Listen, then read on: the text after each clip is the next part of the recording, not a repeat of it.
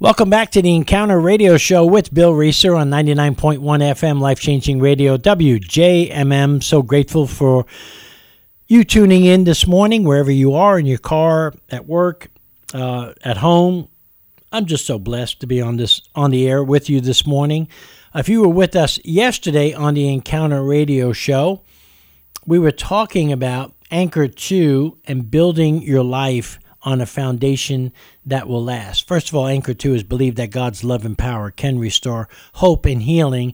And we were talking about three things: faith, hope, and love. And we were really zeroing in on faith. We talked about some examples of the centurion that went to Jesus that said, just say the word and my servant will be healed. You don't have to go. You just have to speak the word. And Jesus said, I haven't seen faith like that in all of Israel. And I think that was just an amazing statement. I challenge everyone listening that you want to be that person that operates in great faith. We talked about the dad that went to Jesus after Jesus sent out his disciples to cast the sick and cast out demons and heal the sick. And there was a boy that they couldn't do it for, and his dad was upset. And he went to Jesus and he said to Jesus, if you can. And Jesus said, if I can. And then the dad made a great comeback and said, Lord, I believe, but help my unbelief. And then Jesus healed the boy and set the boy free. Later on, the disciples in private approached Jesus and said, why couldn't we do this? And then Jesus said, well, this kind can only come out by prayer and fasting. In other words, there are some things that he calls us to do where we have to take our faith to a whole new level. And praying and fasting is one way to take your faith to a whole new level. And then there's the opposite of that. If we want to look at stories, we look at Mark chapter 6, verses 1 through 6. Jesus returns to his hometown. You know, what kryptonite is to Superman, unbelief is to Jesus. And this story is a great example of that. He returns to his hometown, and they were astonished even. They sort of mocked him. And the Bible says specifically because of their unbelief, he was not able to do any miracles. Think about that. Jesus was limited in the amount of miracles that he could perform because he was surrounded by people with unbelief. I'm pretty sure that that's the challenge of the Church of Jesus Christ today. That the reason why we don't see a lot of miracles is because we're surrounded by a ton of people that believe what happened in the Bible is not for today. Unfortunately, what's sad is there's nothing in Scripture that says that, because what Scripture does say is that Jesus is the same yesterday, today, and forever, and nothing about God has changed, and we're not to add or delete anything from the Bible or suggest that what happened back then is not available for today when nothing in Scripture suggests that at all. You see, in a faithless world, disciples, and we're all, if you accepted Jesus Christ as your Lord and Savior, you're a disciple. And disciples need to set the example of people operating in faith. And when we do, guess what? It produces trust. And you know what that trust produces? Hope. And if there ever was a time for hope, it is now. But I know I know how hard it is to find hope when your life feels like a living hell and when everything that we're surrounded by is just falling apart. I mean, our nation's falling apart. The world is falling apart. There's wars. There's rumors of wars. And hope is hard to find without faith, and everyone's looking for hope these days. Every person who has ever lived has pondered the question, is there any hope for me? It's asked every day by thousands of people in thousands of different ways. It's asked when you sit in the doctor's office awaiting test results, when a couple has tried to reconcile and counseling gets them nowhere, when a family hears their child is missing or their child has been taken away or abducted. When you hear the words, I don't love you anymore, I never did, I'm leaving you. When you get the pink slip, when you experience the pain of physical, sexual, or verbal abuse. When you doubt if your life will get better, when a loved one dies. When your bad habits take over and you realize your life is out of control. When depression leads you to a dark and helpless state of mind. When the mental illness you have no control over sends you cycling. People are always asking, can I ever be set free from these chains that keep me in bondage? Is there any hope for me? Now, I don't know about you, but have you ever noticed that there are always two alternatives in life when you are in need of hope? You see, you can panic or you can pray. You can worship or you can worry. You can meditate on God's word or you can listen to the voices of others. You can obey God and be blessed or disobey God and forfeit that blessing. You can spend time in God's presence or waste your time with people who can't help you. You can be bitter or you can be better. You can be grateful or you can be resentful.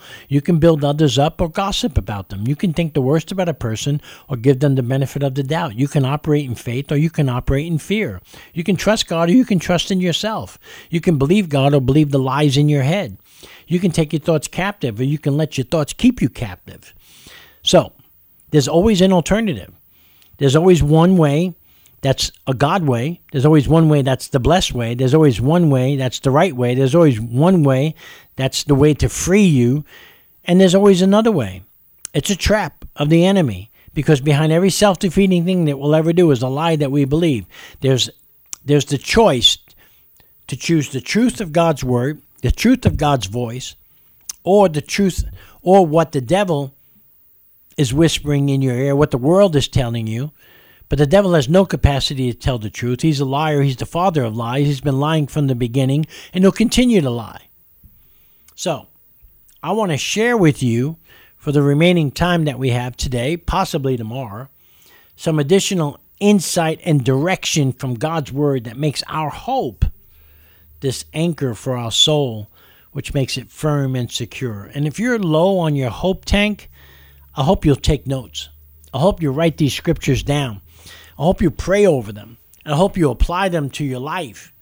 One, hope depends on knowing the Word of God. See, if you're not in the Word of God, and the Word of God is not into you, you're going to be low on your hope tank.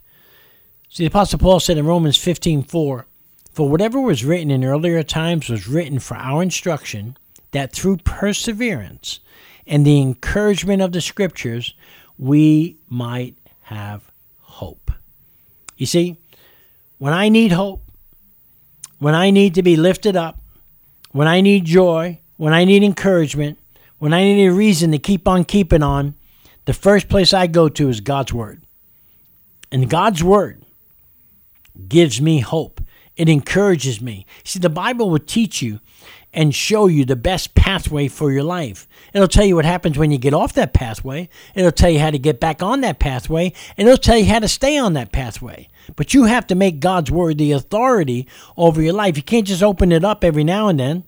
You have to make it your life. You have to make it a priority over your circumstances, over your feelings, your emotions, over your values, over what you already know. And you have to make it the authority over every area of your life, and not just study it, but apply it and live it out by God's grace. And you got to learn how to take your thoughts captive to the obedience, because like I said, and I keep saying it, behind every self-defeating thing that you'll ever do is a lie that you believe. The antidote is to combat that truth, is to combat that lie with a truth for you to receive, to take that thought captive to. God wants you to have the discipline of a disciple to take your thoughts captive to. And when you become an expert taking thoughts captive disciple, there's nothing in all creation that could ever stop you, because God wants to give you the ability to take thoughts captive that come from the devil, that come from the world, that come from your flesh, that come from your old nature. And it's not just bad things he wants you to take captive, but we take God's promises captive, God's truth captive. And then we become obedient to it, and we just live it out. So, if you don't know God's word, you won't have any lie to take it captive to. You could take it captive to your emotions. You could take it captive to your feelings, but that's not going to work. That's not going to last. That's not going to defeat that thing. God wants you to walk in victory, and that's why the Word of God will give you hope as you apply it to your life. But you need help. You need the Holy Spirit that will guide you in God's word, that will give you the ability to remember the right scripture at the right time to take that thought captive to. Number 2, hope depends on knowing and resting in God's grace. Are you resting in God's grace today? See, 2 Thessalonians 2:16 says, "Now may our Lord Jesus Christ himself and God our Father, who has loved us and by his grace gave us eternal comfort and a wonderful hope." If you're listening to the Encounter radio show today, do you have an eternal comfort and a wonderful hope? And he says it will comfort you and strengthen you in every good thing you do and say. Did you catch that? Hope depends on knowing and resting in God's grace. That grace gives you an eternal comfort. You see, that eternal comfort is God's eternal peace that the world doesn't offer. Do you have that peace? Do you have that comfort? That's why Jesus said it's better for you that I go. Unless I go, the Comforter won't come. When the Comforter comes, he will counsel you. He will guide you in truth. And when God gives us his peace, it's through the Holy Spirit. And so, I don't know about you, but I need an eternal comfort. I need a wonderful hope. And I need the peace of God in every area of my life. When I have those three things, I'm in a good place. I'm in a great place. And no matter what the world throws at me, financial problems, sickness, illness, whatever it is, I can get through it because I know that I have an eternal comfort and a wonderful hope and the peace of God in my life. You see, the key is to embrace grace in every area of your life, from salvation to all your relationships. Don't just receive grace so that you can be saved, but embrace grace in every area of your life, in all your relationships, and then live under the grace umbrella by being filled and led by the power of the Holy Spirit. The more that you allow your life to be led by the Holy Spirit, the more you're going to be under the umbrella of grace. And all you have to do is read through the book of Romans to understand that. Number 3, hope depends on being filled with the Holy Spirit. This is so critical. Romans 15:13 says, "Now may the God of hope fill you with all joy and peace in believing, that you may abound in hope by the power of the Holy Spirit." So, there's a lot of us that believe that all the Holy Spirit that we get is when we got saved, and we don't ever have to ask to be filled with the Holy Spirit, when the Bible paints and declares a whole different picture of people getting filled with the Holy Spirit all throughout the book of Acts, all throughout the New Testament. And so, I don't know about you, but I need a fresh filling of the Holy Spirit every day. If I rely on just a deposit of the Holy Spirit when I got saved and never asked for another filling or power again from the Holy Spirit, there's no way I could ever make it. There's no way I could have ever survived. There's no way I would be here today, because hope depends on being filled, not just once, but every day of our lives. And so, friends, if you're listening, I want you to abound in hope, because hope depends on being filled with the Holy Spirit. And you can't be filled with the Holy Spirit until you have a relationship with Jesus Christ.